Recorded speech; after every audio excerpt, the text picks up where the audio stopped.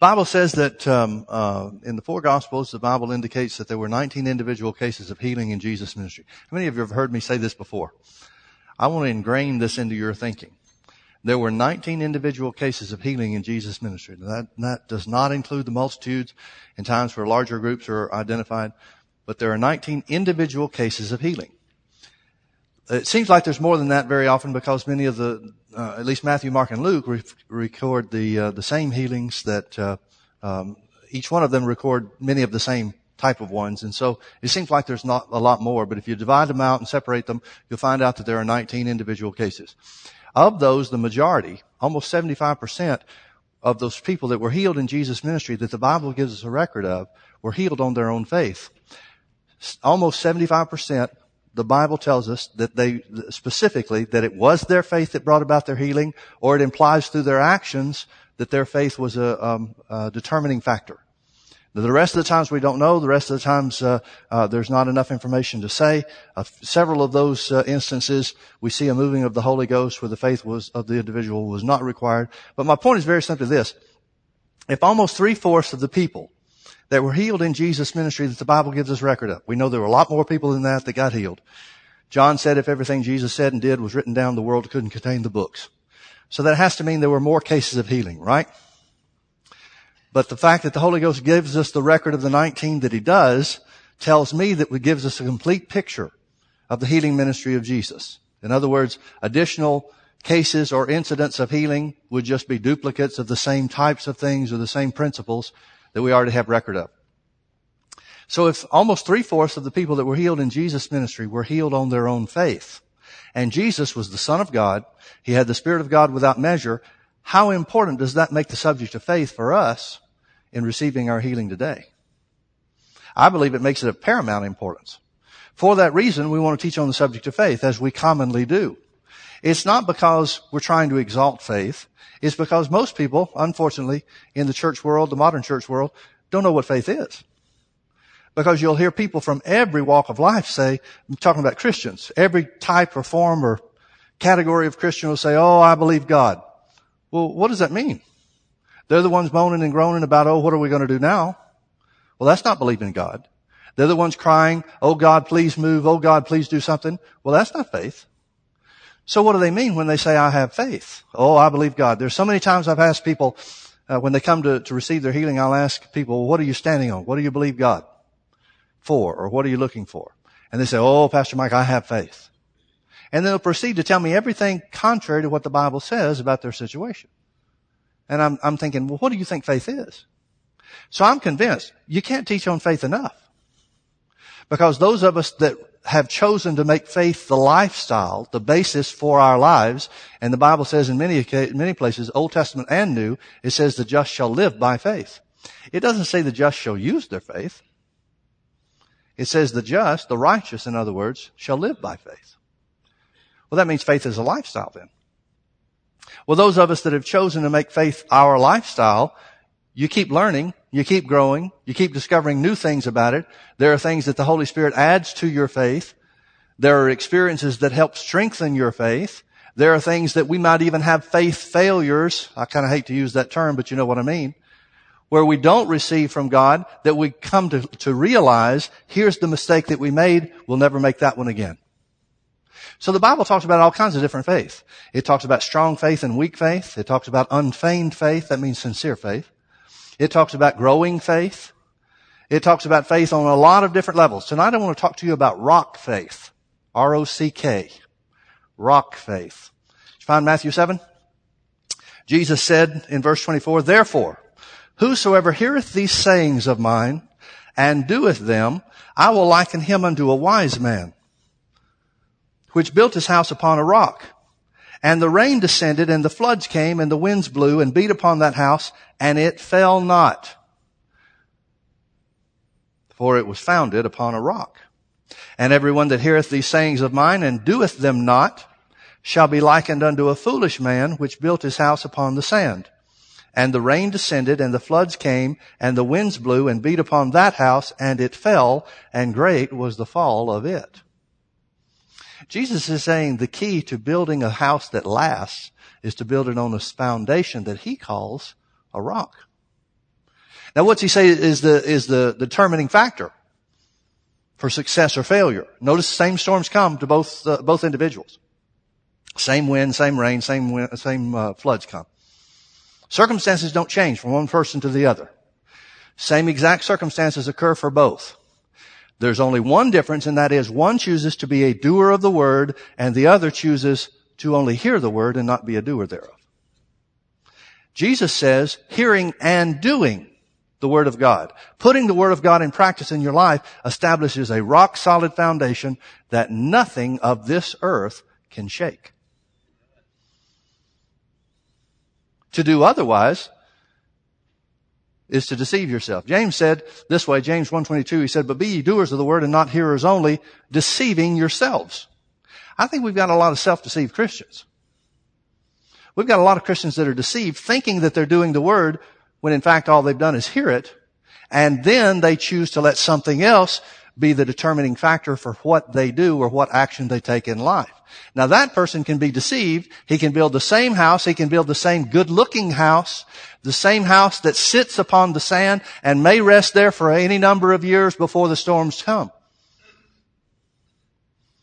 In fact, that person may build a house that looks better than the one that's built on the rock. But all it takes is a good, healthy storm. The circumstances of life. The rains come, the winds blow, and the floods come. All it takes to expose whether somebody is on the rock or on the sand are the circumstances of life. Now notice how we stopped right there because that ends what Jesus said about building your house, whether on the rock or on the sand. But notice it continues in verse 28. It said, and it came to pass when Jesus had ended these sayings, the people were astonished because he was the Son of God.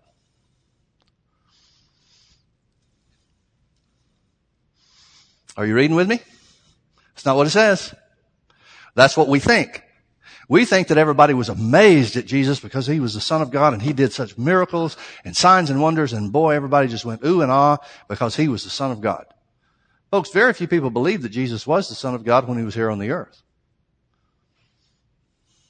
Jesus didn't even require them to believe that he was the Son of God to do the miracles. He just required them to believe that he was sent from God. That's all it took. There were very few times that Jesus told the crowds, I'm the Christ, I'm the Messiah. Very few times. But he would frequently tell them that he was sent from his Father. Now what they interpreted that to mean is up to them. May have been based on their knowledge of the Old Testament law and scriptures and so forth. But notice it says, when he ended these sayings, the people were astonished at his teaching. That's what doctrine means. It's the word translated for teaching. They were astonished at his teaching. What has he taught them? Well, one thing he taught them is that you decide whether you succeed or fail in life. You decide whether your house stands or falls. Now, folks, even today, most people relegate that in their thinking to the will of God. God wants some people to make it. Others, God has a different plan, and that must involve tragedy and some kind of purpose for this trouble we're having. That's not what Jesus taught them. Jesus taught them that they determined the success or failure they would experience in life. John Lake used to preach a sermon. He preached it many, many times. There are numerous transcripts of him preaching this sermon. And he always adds something different to it whenever he would preach it again. It was always fresh and new for him. But he used to preach a sermon called The Strong Man's Way to God. That caused more persecution in his ministry than any other thing. Because people then, just like people now, don't want to think that they have to be strong when it comes to the things of God. They want God to do it for them. The people that are criticizing the so-called faith message, you know what they criticize? They criticize the fact that we say we can be strong in the Lord and in the power of his might. Because they want to take the position that, well, you just never know. Well, you never know when the storm's going to come, but you can know what the outcome's going to be if the storm or when the storm does come. You determine that. When he finished these sayings, the people were astonished at his doctrine or his teaching. For, verse 29, for he taught them, I'm reading from the King James, he taught them as one having authority and not as the scribes. Now to read that the way the translators translated it leads us to think that he taught them like he had authority. But if he's talking about him having authority, why is he telling them to be doers of the word? Why didn't he just take authority over any storm that's going to come in their life for the rest of their days here on the earth and say, be a success and don't fall? I mean, if he's the one that has authority. See, we get religious notions about Jesus and the way that he operated. We think because Jesus was the Son of God, he took authority over everything. And he just operated the way, whatever way God wanted him to do, and it just worked no matter what. Well, then I've got a question. Why couldn't Jesus get any healings and miracles done in Nazareth? Mark chapter 6 verse 5 says, and there, speaking of his hometown of Nazareth, and there he could do no mighty work. It does not say he wouldn't, it says he couldn't. So if Jesus had all authority, and if Jesus was the one that determined what results occurred, why didn't he get any results in his hometown of Nazareth? Well, the Bible tells you the answer. That's not the answer the church will give you. But the Bible goes on to say in verse 6, and he marveled because of their unbelief. And he marveled because of their unbelief. In other words, their choice of whether to believe or to doubt determined what he could do. Now, folks, you can't tell me that it's different from that today. If Jesus' results, if Jesus' healings, if Jesus' miracles were determined by whether or not the people would believe or the people chose to doubt, you can't tell me that God's just going to do things apart from people believing today. Because if he's going to show off for anybody, he's going to show off for his Son. Wouldn't you think? Well, then our understanding, or the common understanding of verse 29 can't be true. He's not teaching them that he has authority. He's just told them that they have authority. They decide whether they'll be doers of the word. They decide whether the house they're building, their life, in other words, will stand or fall when the circumstances of life and the storms of life come. They decide, not him. They do. So what does this mean? Well, notice the word one is in italics. The translators added it. I personally think in this case, they couldn't accept that Jesus was saying that man had authority. I think they're in line with most of the church world, the religious world's idea. Jesus is the one with authority, so let's put the word one in there to help people understand that that's what he meant. But it's not there. That's not what he meant. For he taught them as having authority. That's how the original text reads. For he taught them as having authority and not as the scribes. Now the word as, the word that's translated as means two things. It means how, speaking of the manner to. So let's just use the word how. It's Jesus taught them how. The word having means to hold. Literally, this reads, for he taught them. They were astonished at his doctrine, for he taught them how to hold authority. And not as the scribes. Well, we understand the scribes part. They didn't teach anything that was worthwhile when it came to the kingdom of God. So he's teaching them something that blows their minds. What is he teaching them? What is it that blows their minds? He's teaching them how to hold, or we might say to exercise, authority. How do you hold or how do you exercise authority? Be a doer of the word. That's what causes you to build your house on the rock. That's what causes your life to be built on the solid foundation of the Word of God, which cannot fail.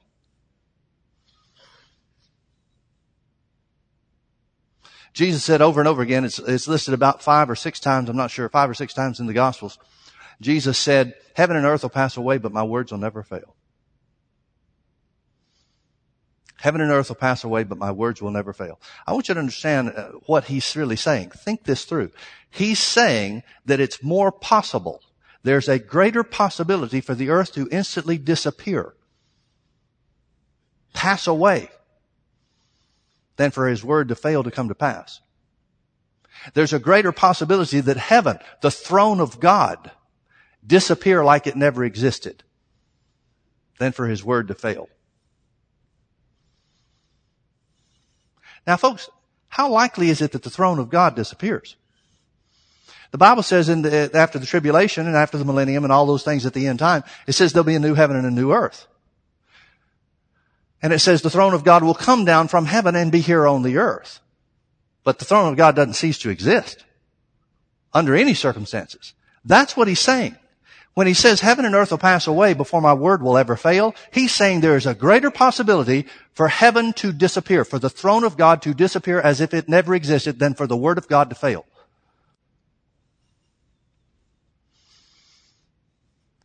And bless our hearts, we moan and groan saying, oh God, is it working? It's impossible for it not to work if you're a doer of the word. Turn with me over to Romans chapter 4. Romans chapter 4.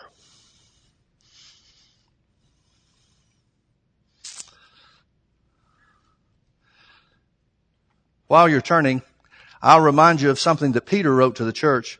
2 Peter chapter 1, I think it's verse 1. Let me turn over there real quick and see if I can find it. Yeah, 2 Peter chapter 1, verse 1. Peter says this. He says, Simon Peter, a servant and an apostle of Jesus Christ, to them that have obtained like precious faith with us through the righteousness of God and our Savior Jesus Christ. He's saying that because we've been born again, we have like, meaning the same kind, precious faith. Like precious faith is with who? Whose faith is ours like? Folks, there's only one person that the Bible really tells us what their faith was like, and that's the one God made a covenant with, the faith of Abraham. Have you found Romans 4? It tells us the story of Abraham's faith. It says, you remember the story how that God appears to Abraham when he's 75 years old. He says, follow me, go where I tell you to go, and I'll make you a blessing. I'll make your name great, meaning you'll have plenty of children. He said, I'll bless you, I'll make your name great, and I'll make you a blessing. Abraham followed him. He goes where he tells him to go. God makes him very rich in silver and cattle and gold. But he's 75 when he first hears from God, or when God first appears, and he begins to obey God. He goes until he's almost 100 years old, and he still doesn't have the children that God said would be like the stars of the sky and the sand of the seashore. At the time that he finally talks with God on the last time relative to this event, relative to him having a child, he's almost 100 years old.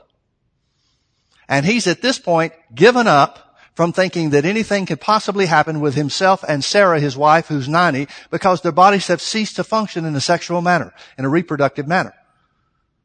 Their bodies are literally dead to reproducing. And God challenges him. He says, is anything too hard for the Lord? Is anything too hard for the Lord? What's he challenging Abraham with?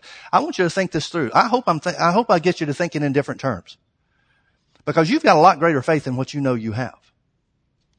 Most people do, at least. Most people that have heard the word, most people that have fed on the word to any degree, have much greater faith, have a much greater measure of faith than they are convinced that they have. So when God challenged Abraham and said, is anything too hard for the Lord? What's he saying? He's asking, is any problem that you see with your body or with Sarah's body or your age or anything else, is there anything according to the circumstances that cannot be overcome by me with just my word? At that point in time, God had told him for 25 years, your seed shall be as the sand on the shore and the stars in the sky. Now, Abraham doesn't see it yet. And I'm sure every year that ticks by and every change he sees occurring in his body and every change he sees occurring in Sarah, I'm sure he has an opportunity to keep a tally of that, saying, well, there's one more reason why it can't be. There's one more reason why it can't be. But after he tallies up 25 years of reasons why it can't be, God shows up and says, is anything too hard for me? Check your list. Is there anything on your list that's too tough for me? Remember, I created this place. I created your body that you keep ticking against. I created you that you keep looking at, the part of you that you keep looking at to judge whether or not it can possibly work. Is there any of that too great for me? And folks, it turned everything about Abraham around. Now, chapter 4 of Romans tells us about Abraham's turnaround. God made a covenant with Abraham. It'd be great to say that Abraham never doubted God, but he did. Just like you and I have. But it didn't keep him out of the blessings. It didn't keep him out of the promises for this reason. If he had kept on the way he was going, it would have, but for this reason. God in his mercy turned him around and pointed him in the right direction. When it was too late for him physically to have what he wanted, what God had originally promised for him to have. And notice what the Bible says about Abraham and God under these circumstances. Verse 17. As it is written, I have made thee. Here's what here's what is written in the scripture, the Old Testament, that God said to Abraham. As it is written in the Old Testament, God said, I have made thee a father of many nations. Before him, that means Abraham being like God, whom he believed, even God, who quickeneth the dead and calleth those things which be not as though they are. Now folks, I like to say this about verse 17. This is God's job description. He makes dead things alive, and he calls things that are not as though they are. He's already said of Abraham, I have made, past tense, I have made, it's already done. I have made thee the father of nations. He said that to him before he ever had a child. He said that to him not quite, between 15 and 20 years before he ever had a child. I have made thee the father of nations. Abraham goes 15 to 20 years without seeing the reality of having been made the father of nations. And every year that goes by, like we said, he's probably got one more circumstance, at least one more circumstance to say, well, don't know how that's going to work. Hope it's not too late. By the time he gets to 100 years old, he just says, and the Lord says, I have made you the father of nations. You and Sarah are going to have a child. He laughs and says, well, why don't you just bless Ishmael? I had him about 15 years ago, with Sarah's handmaid Hagar. He's the father of the Arabs now. Just bless him. Doesn't sound like great faith there, does it? Sounds like some of us. Well, Lord, let's don't shoot for the best now. Let's just work with what we've got. Why don't you just make something out of this? And God said, well, I will bless him because he's your son and I've got a covenant with you, but that's not the child of promise. And he asked him, is anything too hard for the Lord? Why? Because here's what God does. God makes dead things alive. Now his body and Sarah's body are dead in a reproductive manner. So if he's going to give them a child, he's going to have to bring their bodies back to life reproductively. Is that too hard for God? Apparently not. Because the Bible says that Abraham lives some 25 years after he has Isaac at age 100, and he has more sons and daughters. So I guess when God zaps you in your flesh, you stay zapped for a good long while. Isaac was not the last child that Abraham had. This was not a one-shot deal. So God makes dead things alive, number one, and secondly, he calls things that be not as though they are. He calls things that be not as though they are. Now what does that mean? That means what God says is true even though they don't look to be true. That means if we take God's word as the word that we build our house on, we are building our house on things that God said that don't look like they're true, that don't have the appearance of reality. Yet because God said them, they have a greater truth than the circumstances that are very real in life. Abraham's circumstances of his body and the age of his body and what his body does and can't do anymore, and Sarah's too, those are very real things. But he's got a truth that has a greater reality than the circumstance. Folks, you got to understand there's a difference between truth and real. You can look at your circumstances and say, well, these things are real. They may be real, but you've got a greater truth that'll change that reality. Nothing is greater than truth. And circumstances, Jonah, remember what Jonah said in the belly of the fish? With seaweed wrapped around his head, with his flesh being eaten by stomach acid, Jonah said, I will not consider these lying vanities. Why? Because God said, go to Nineveh and preach. Jonah said, I'm going to take a boat the other way. So the boat runs into a storm. People are trying to figure out what's going on. This is a supernatural storm. God's in this. We're fighting against God here. And Jonah said, it's me. Throw me overboard. You'll be okay. They threw Jonah overboard and the storm stopped. And God prepared a fish. The fish swallowed up Jonah. What's the fish for? What does Jonah know the fish is for? To take him to Nineveh. Now folks, I would submit to you there was a lot better way to get there. But Jonah knows exactly what's going on. He doesn't think the fish is there to kill him. He doesn't think the purpose of him being in the fish is to die a horrible death being eaten away with whale stomach acid or whatever it is, you know. Yep. That's not what's going on. He realizes that the fish has a purpose. That purpose is to accomplish what God told him to do in the beginning. So he says of the stomach acid, of the seaweed wrapped around his head, of the blackness being in this fish underwater, and all the things that are associated with it, he said, I will not consider these lying vanities.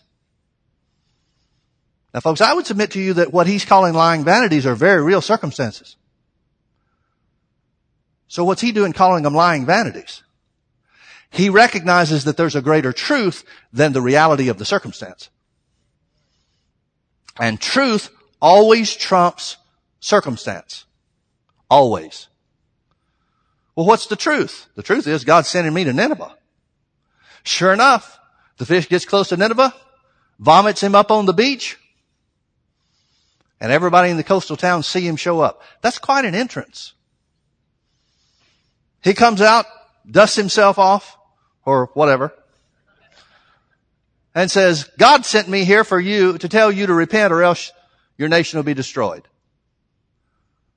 And he goes walking through the whole of the country, telling people, and his fame goes out ahead of him. Everybody knows this is the guy that the fish spit up. I'm not sure, but I'm thinking that might give you some credibility with your message. And then everyone repents. He gets upset about that. But the whole point is, he had very real circumstances, just like Abraham had very real circumstances. And they both took something from God to change the circumstance. And that was the truth of what God had said. So as it is written, the Old Testament writes and tells us, God said, I have made thee, past tense, I have made thee the father of nations. Before he ever had a child, God had said for many, many years, you are the father of nations. I've made you so. And Abraham, who learned to become like God, didn't start off that way, but he learned to become like God. Before God, that's what it means, was like God. And Abraham was like God in that he believed God who quickens the dead and calls those things which be not as though they were. If Abraham didn't understand that that's how God worked, he never would have been able to stand strong. That's why it's so important to talk about faith and faith in God's Word. Faith and the Word of God. Because most of the church world don't understand here's how it works. They look at their circumstances and base it upon, and compare it to the Word. The Word says Jesus took your infirmities and bare your sicknesses, and with His stripes you were healed. And they look at their bodies and the doctor report and say, but I'm sick. So the Word can't be true. I'm sick, that's real. I've got a doctor's diagnosis confirming it. So it can't be true that Jesus took my infirmities and bore my sicknesses. But if you understand that God does two things. Number one, He calls things that be not as though they were. The what is in reality in your life, the sickness in your life, has already been called healing. And number two, God quickens that which is dead. So He'll take the dead parts of your body that cancer or whatever sickness has wrought in your flesh, and He'll make that alive. If we understand the same thing that He challenged Abraham with. And we should certainly operate the same way that Abraham did because we are of the same like precious faith as Abraham. Don't tell me you can't develop this kind of faith. Anybody can. Abraham did. And you know a lot more than Abraham. So what did he understand? He understood that nothing's too hard for God. There's no circumstance that negates the truth of God's Word. If God said it, that's the final word on the subject. And He'll make whatever that's dead alive that He needs to bring His Word to pass. Because heaven and earth will pass away, but His Word will never fail. There is more chance of the throne of God disappearing in an instant as if it never existed than for the Word of God to fail. No matter what circumstances are facing you in life. As it is written, I have made thee the father of nations before God, whom he believed. That means Abraham believed God, who quickens the dead and calls those things which be not as though they were. Who, I'm going to change this a little bit for the sake of understanding, who without any basis in his circumstance or in his life for hope, believed and developed his own hope. Now, how did he develop his own hope? He developed it from that which God said. Why did he do that? Because he wanted to become the father of nations. That's like saying, the Bible says that by Jesus' stripes I was healed, but the doctor says I'm sick in my body. So I don't have any natural hope from what the doctor says or the circumstances in my flesh or the pain that I'm experiencing. I don't have anything to base hope in those natural or physical circumstances. But I need hope because hope is the thing that faith gives substance to. So I need hope. So where am I going to get my hope? I'm going to have to get my hope from the Word of God that says, by His stripes you were healed. Now, why do I want to do that? Because I want to become healed. I want healing to become a reality in my body, whereas the circumstances of sickness and disease are a reality in my flesh right now. I want those circumstances to change. So I'm going to have to put my hope in something that is different from the circumstances. And that hope has to have a basis in God's Word. Jesus said, whosoever heareth my words and doeth them is like a wise man that builds his house on the rock. The man that builds his house on the sand is the man that says, well, doctors should know. That's their business. They make lots of money at it. So I guess they should know. So I know the Word says by Jesus' stripes we were healed, but I guess that's just not for everybody. That man's on the sand. And the storms of life, meaning specifically the storms of sickness, are going to take him down. Doesn't mean he's not saved. Doesn't mean he doesn't love God. Doesn't mean God doesn't love him. It means he has chosen to base his faith in what he sees instead of what God's Word says. But the man that builds his house on the rock says, okay, these are the circumstances in my body. That's the very reason why I need to have faith in something else. What am I going to put my faith in? The Word of God says, by Jesus' stripes I was healed. I'm going to put my faith in God's Word because God's Word can't fail. Why? Because I want to be healed. I want what the Bible says is already mine to be a reality in my present day body. That's what it's saying about Abraham. Who against hope believed in hope that he might become the father of nations. According to that which was spoken, so shall thy seed be. Verse 19. And being not weak in faith. And being not weak in faith. It's going to tell you, the Bible's going to tell you very specifically how you cannot be weak in faith. How you can avoid being weak in faith. Here's how you do it. And being not weak in faith, he considered not his own body now dead. Let me paraphrase this for you. He didn't allow the circumstances in his body. What were the circumstances in his body? His and Sarah's body are dead reproductively. It's physically impossible for them to have a child. Physically impossible. But he did not let those physical circumstances, physical realities, become the determining factor for what he looked at and believed. He considered not his own body now dead when he was about 100 years old, neither yet the deadness of Sarah's womb. But, here's the reverse, but was strong in faith. Well, I skipped one, didn't I? I skipped a part. Verse 20, it says, he staggered not at the promise of God. In my opinion, that's a real bad translation. The American Standard's real good on this. It says, but looking unto the promise of God, he staggered not. That's what it means. He's not looking at his body. That's what it means where it says he considered not his own body now dead. It doesn't mean he denied what was going on in his body. It doesn't mean he looked at himself in the mirror and said, you're alive, you're alive, you're alive, you're alive, you're alive. Doesn't mean that. See, a lot of times people are trying to deny circumstances and think that's faith. It's not. Faith doesn't call things that are as they are not. It calls things that are not, based on God's Word, by His stripes I'm healed, as they were. So instead of looking at his own body and trying to deny the circumstances in his body, he's going to have to look at something else. What's he going to look at? He's going to look at what his hope is based on. He's going to look at the basis of his hope, which is the Word of God. By His stripes I am healed. Or in his case, That would be the case for healing field. In Abraham's case, so shall your seed be. God's already told him what his seed is going to be like. The stars of the sky and the sand on the seashore. That's impossible unless he has a child. He knows that. He recognizes that. So he chooses to look at the promise of God and stagger not because at the circumstances, not let the circumstances affect him, but instead was strong in faith. How do you get strong in faith? You've got two things that you can choose to look at. Either the circumstances of your body or the truth of God's word. Only two things. The circumstances of life or the truth of God's word. One way or the other, it's your choice.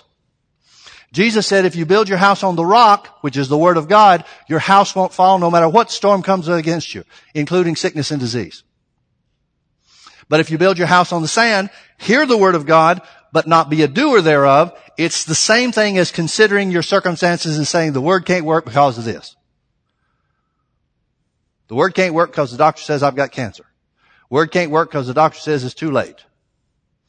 The word can't work because of whatever. That's what that means. That person's going to fall. Loving God all the way down, maybe. But they're going to fall. So you got two choices. You're going to have to look at something. You can either look at the circumstances of your body or you can look at the truth of the word. Abraham was strong in faith because he looked at the truth of the word. And being strong in faith, what does strong faith do? Notice what it says. And being strong in faith, giving glory to God. What's he doing? He's looking at the promise of the word, so shall your seed be, and thanking God for the children before he ever has them. He's not thanking God because his body's dead. He's not looking at, some people, bless their hearts, they get things all twisted up. The Bible says in everything give thanks. It doesn't say for everything. It says in everything. You don't thank God for sickness and disease. He didn't give it to you. You don't thank God for adversity. You don't thank God for poverty and tragedy. You don't thank God for things that come from the devil. But you do thank God in the middle of it. Now why in the world would we want to do that? Because he's got a promise that will overcome the circumstance. You got a promise of healing that will overcome the reality of whatever is going on in your flesh or in your life. So that's where you give glory to God. That's the in everything give thanks. You find the truth of the word, the promise of God's word that says something else belongs to you, and you give God glory because that's true, not the circumstances. You're just like Jonah. I may be in the middle of this sickness. I may be in the middle of this disease. I may be in the middle of this hard place, but it's just a vehicle to take me to the promises of God. It's just a vehicle to get me to where God's word says I'm supposed to be. For Jonah, it was Nineveh. For you, it could be healing. So I will reject the lying vanities and put my trust in God's word. Can you see it? That's who you have like precious faith with. This is the like precious faith that you are joined together. In other words, this is the way your faith's supposed to work. Because you're of the same family. He staggered not at the promise of God. In other words, looking at the promise of God, he staggered not through unbelief, but was strong in faith, giving glory to God. I love verse 21, and being fully persuaded. And being fully persuaded. Can I ask you something, folks? How long did it take Abraham to get fully persuaded? 1 year before he had the child, he's laughing at God's promise and saying, just bless Ishmael. Don't you think for a minute that Abraham spent 25 years getting fully persuaded. He didn't. He spent some portion of those 25 years being discouraged.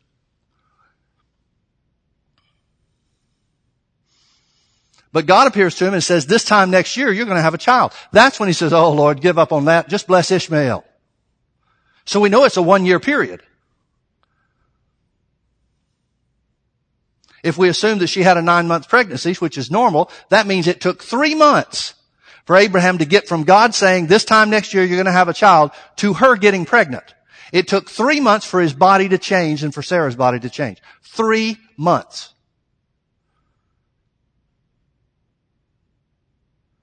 That means he became fully persuaded in 3 months or less.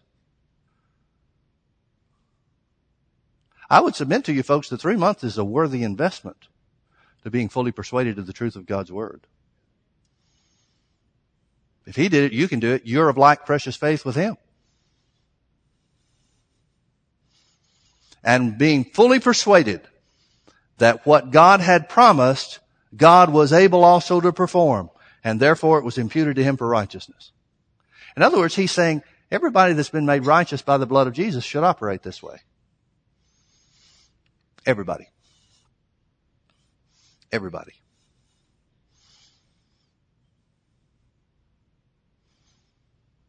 And being fully persuaded. And being fully persuaded. And being fully persuaded that God was able to do what he promised. He became fully persuaded that God was able to do what he promised. How did he get there? He goes from laughing and saying, "Oh, forget it, just Ishmael, bless him," to 3 months later, getting Sarah pregnant. Again, assuming she had a 9-month term. Who knows? But it's got to be something around there, I guess, doesn't it? It's got to be some time period associated or similar to that. How did he get there? How did he get there in 3 months? Well, how did we get there? Well, we remember the things that God has honored his word in our lives in times past. We look at examples. Abraham didn't have any. Abraham didn't have any examples. He didn't have any history. He didn't have somebody to look at and say, well, remember what God did for so-and-so. He didn't have that. He's the first.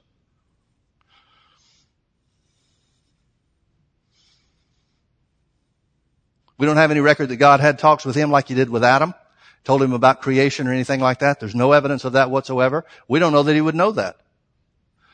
We would assume that he's the creator of the universe, that he would know that he's the creator of the universe because God had said so in one of his appearances to Abraham in times past. But what does he know beyond that? Does he know how God created the earth? Does he know what we know about the Genesis account? Does he know about Noah and the flood? Does he know? Who knows? So the one thing that we can know is that he can go back to the times where God delivered him before. He probably thinks back to the first time God appears and says, wait a minute. This is the same God that said if I would follow him, he would bless me, he'd make my name great, and he'd make me a blessing. Well, he certainly blessed me. Man, I'm overflowing with silver, gold, and cattle. He certainly did that. He has made my name great. Man, everywhere I go, I'm famous because God's with me and everybody knows it. He's made me a blessing. Look at all the people I'm able to bless with what God has given me. He was true to his word in that. Now, it may seem to me like there's a difference between God being able to make you rich and make you famous and things like that, and God being able to make your body live after it's dead in this area. But if he is the creator of the universe, like he said, that means he made man's body. He could make me a new one if I needed it, couldn't he? He knows what's wrong with it. He knows what's different with it now than when I was 75 years old when he first appeared to me. If he knows how to do it because he's the creator of it, then he would certainly be able to make it happen, wouldn't he? And folks, that is exactly what God means when he says, is anything too hard for the Lord? Is making you a new person too tough for me? What about for us? Well, he made you new in spirit, did he? He took the old stony heart out of your flesh and put a new spirit or a new heart in you and then put his spirit in you. Would somebody explain to me how that works? Tell me how that occurs. I know the principle behind it. I can quote the scriptures that say how it works. Somebody tell me how. Well, God reaches down and pulls out your old spirit. Then how come you don't die? The Bible says this body without the spirit is dead. How is it that God's able to do it in such a manner that you don't die? Well, see what happens, Pastor Mike, is he leaves the spirit in there and he just fixes it. No. No, the Bible says you're a new spirit. The Bible talks about being born again, not refurbished. He talks about being made a new spirit, a new creature in Christ Jesus. How does he do that? You can't find a human being on the planet that can give you an answer to that. Now we can speculate. We can say, well, maybe it's like this. Yeah, maybe not. You're never going to have all the answers to how to be able to be fully persuaded. It is so interesting to me. It's almost funny, sad, but it's almost funny. When you see people get all twisted up, they've got to have this answer. If I could just get this one answer, then I could believe. Well, forget it. Because if you got that answer, there'd be another question down the road. You wouldn't have the answer to that one. You're never going to have all the answers. That's what makes it a faith proposition. Somewhere along the way, you just choose to accept, wait a minute, God is who He said He is. I'm going to believe that. I've found that you get a lot more answers that way.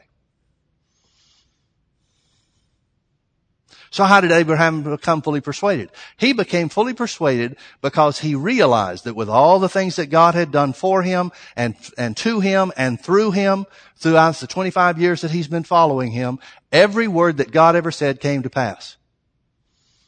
And if necessary, God could make them brand new all over again.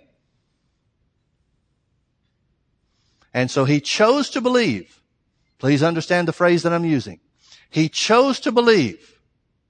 He had evidence from prior experience, but he chose to believe that nothing in this regard was too hard for God. Now we've got more than he did. Because like I said, Jesus said over and over again, 5 or 6 times in the Gospels, he said, heaven and earth shall pass away, but my words will never fail. I want you to start thinking in lines with this, folks. It is easier.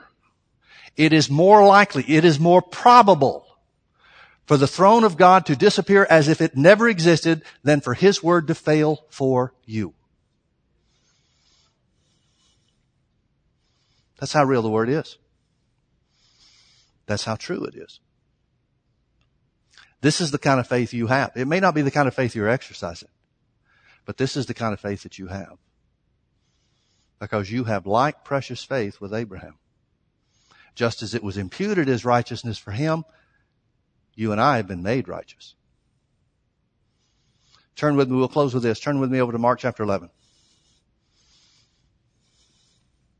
Mark chapter 11. What does that mean for us, Pastor Mike? Well, we've already quoted several times Isaiah 53:5, which says Jesus took your infirmities and bore your sicknesses, and with His stripes you were healed. That says it's already been done. Just like God had made Abraham the father of nations, He has healed you. He's already called things that be not as though they are. If necessary, He can make whatever part of your body that seems to be dead or is dead alive. He can do the same thing for you that He did for Abraham in whatever area you need it, because by Jesus' stripes you are healed. You were healed, therefore you are healed. Matthew 8:16 confirms the very same thing for the New Testament. Himself took our infirmities and bare our sicknesses, and with His stripes we are healed. Now notice what Jesus said in Mark chapter 11, verse 24. Therefore I say unto you, because the principles of faith as described in verse 23, believe in your heart and say with your mouth. Therefore I say unto you, what things soever. What things soever. Think about what that means. What limits are there on what things soever? What things soever you desire when you pray, believe that you receive them and you shall have them. Now folks, I want to combine that or attach that with Isaiah 53:5. Jesus took your infirmities and bore your sicknesses, and with His stripes you were healed. Therefore, I say unto you, what things soever you desire. We're talking about healing, the healing you desire. For whatever it is, whatever the circumstance is, however serious it is, maybe serious, maybe not serious, whatever it is, whatever the doctor has said about it, what things soever you desire.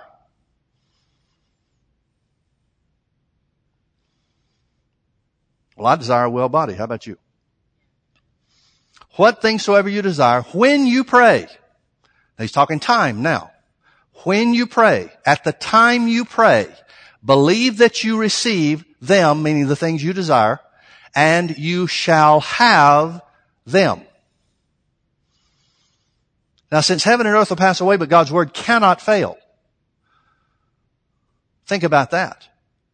There is more probability of the throne of heaven disappearing as if it never existed than for your desires received by faith when you pray to not be realized.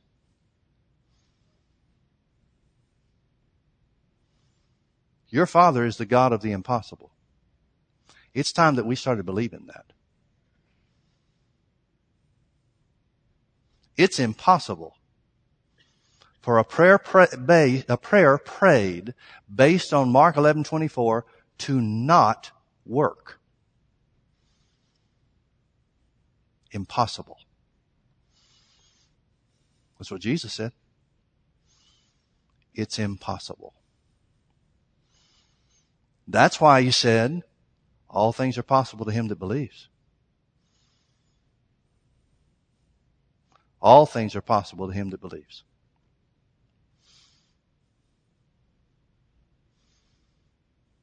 Let's pray. Father, we worship you. We magnify your name. Father, I feel impressed to begin this prayer by asking you to forgive us for doubting you.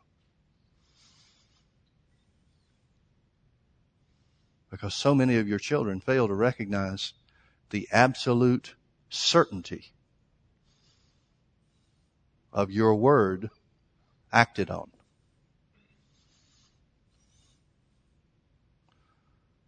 But Father, I choose instead to focus on how wonderful it is to know that heaven and earth will pass away, but your word will never fail. That means your words concerning healing can never fail for us if we believe we receive. We worship you, Lord. We thank you, Lord Jesus, that you are the healer. We thank you that you took our infirmities and bore our sicknesses, and with your stripes we were healed.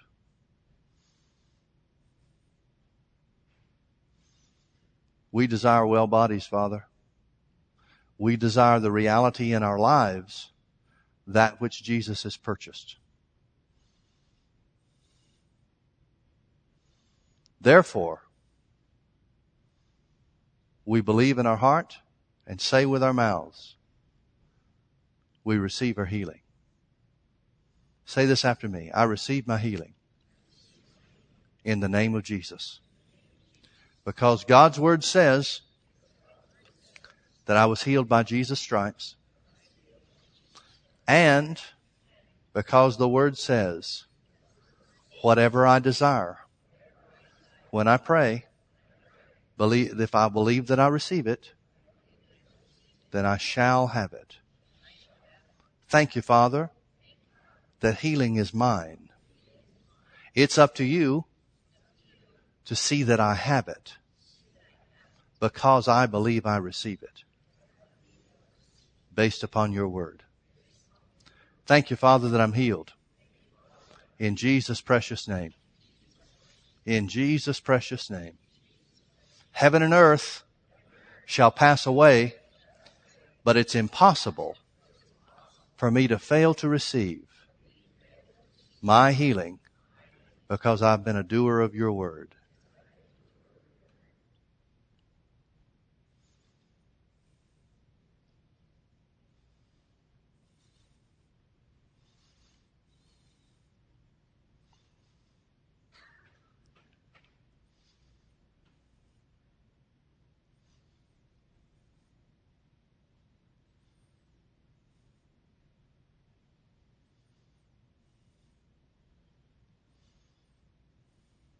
Folks, when you understand this concept, it'll change everything about your prayer life. Not just where healing is concerned, but everything. Charles Finney told of a man that, Charles Finney was one of the greatest modern, well, I don't know if you can call him modern day, he was in the 1900s, but one of the greatest revivalists of anybody we have record of in America. And because he was a lawyer, he presented salvation to people based on evidence. And it was the first time anybody had ever done that. It had always been based on emotion prior to that. And, you get people to cry and come to the altar, but then next week they forget they cried and, they don't stick with the things of God. But Finney had more people in his revival meetings that stuck with the things of God than anybody in history up until that point in time. And when they questioned him about it, when people started doing studies and questioning him about it, he said very simply, it's because we base our conversions on the truth of the word. We tell people what the Bible says will happen and then expect them to believe it. And it happens in their lives.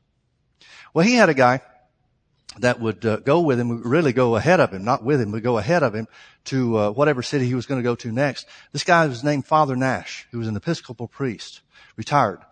And the Lord just put it on his heart. He wasn't on staff or wasn't on salary or anything like that. The Lord just put it on his heart to go ahead of where Finney was going to have his revival meetings. And Finney started having such tremendous results, and there would be some other people that would find out about Father Nash, and it was discovered after a period of time, and so people that were close to Finney told him about this. And so Finney decided he was going to go with Father Nash on one of these prayer excursions. He'd get there a few days before the meeting, so Finney decided, I'm going to go help this guy pray or see what he's doing. Because he recognized that there's a power of God to their meetings that somebody's bringing around in prayer. So he went with Father Nash, and Father Nash would rent a little room, and so he and Finney were together in this room. And Finney said, I was most amazed at the way Father Nash would pray. Little bitty skinny guy, slight guy. But he said he would pray with the force of heaven.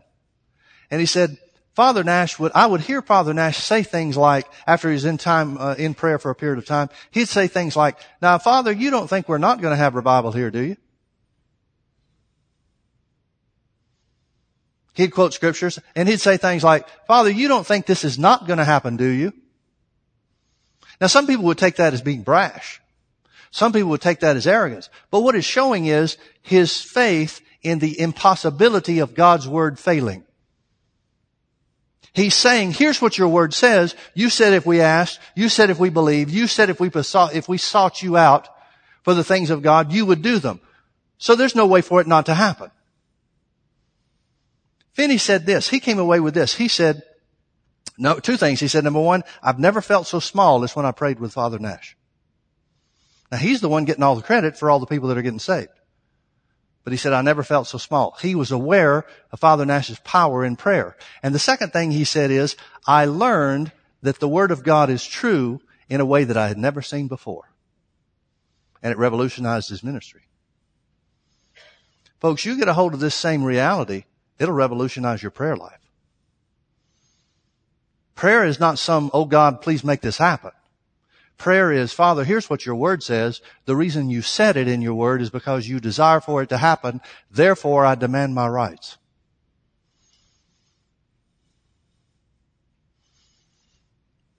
I heard Brother Hagin say that when I first got to Rhema.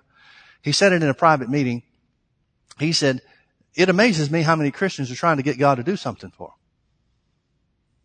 He said they'll spend hours and hours trying to beg God into do something, beg God or trying to convince him into do something. He said, I don't pray like that. He said, I always go to God based on my rights. He said, I'll pray, Father, I demand my rights in Jesus' name.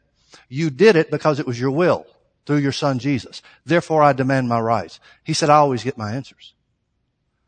What's he saying? He's saying, I'm basing my prayer life on the infallibility of God's word. It'll change everything about you. God expects you to be fully persuaded, folks, in whatever you come against. Because whatever you face in life, there's a promise for it. And you've got a guarantee from God that if you believe you receive it, what things soever you desire, you'll have them. Amen? Amen. Praise the Lord. Well, thank you for being with us. God bless you. Have a great week.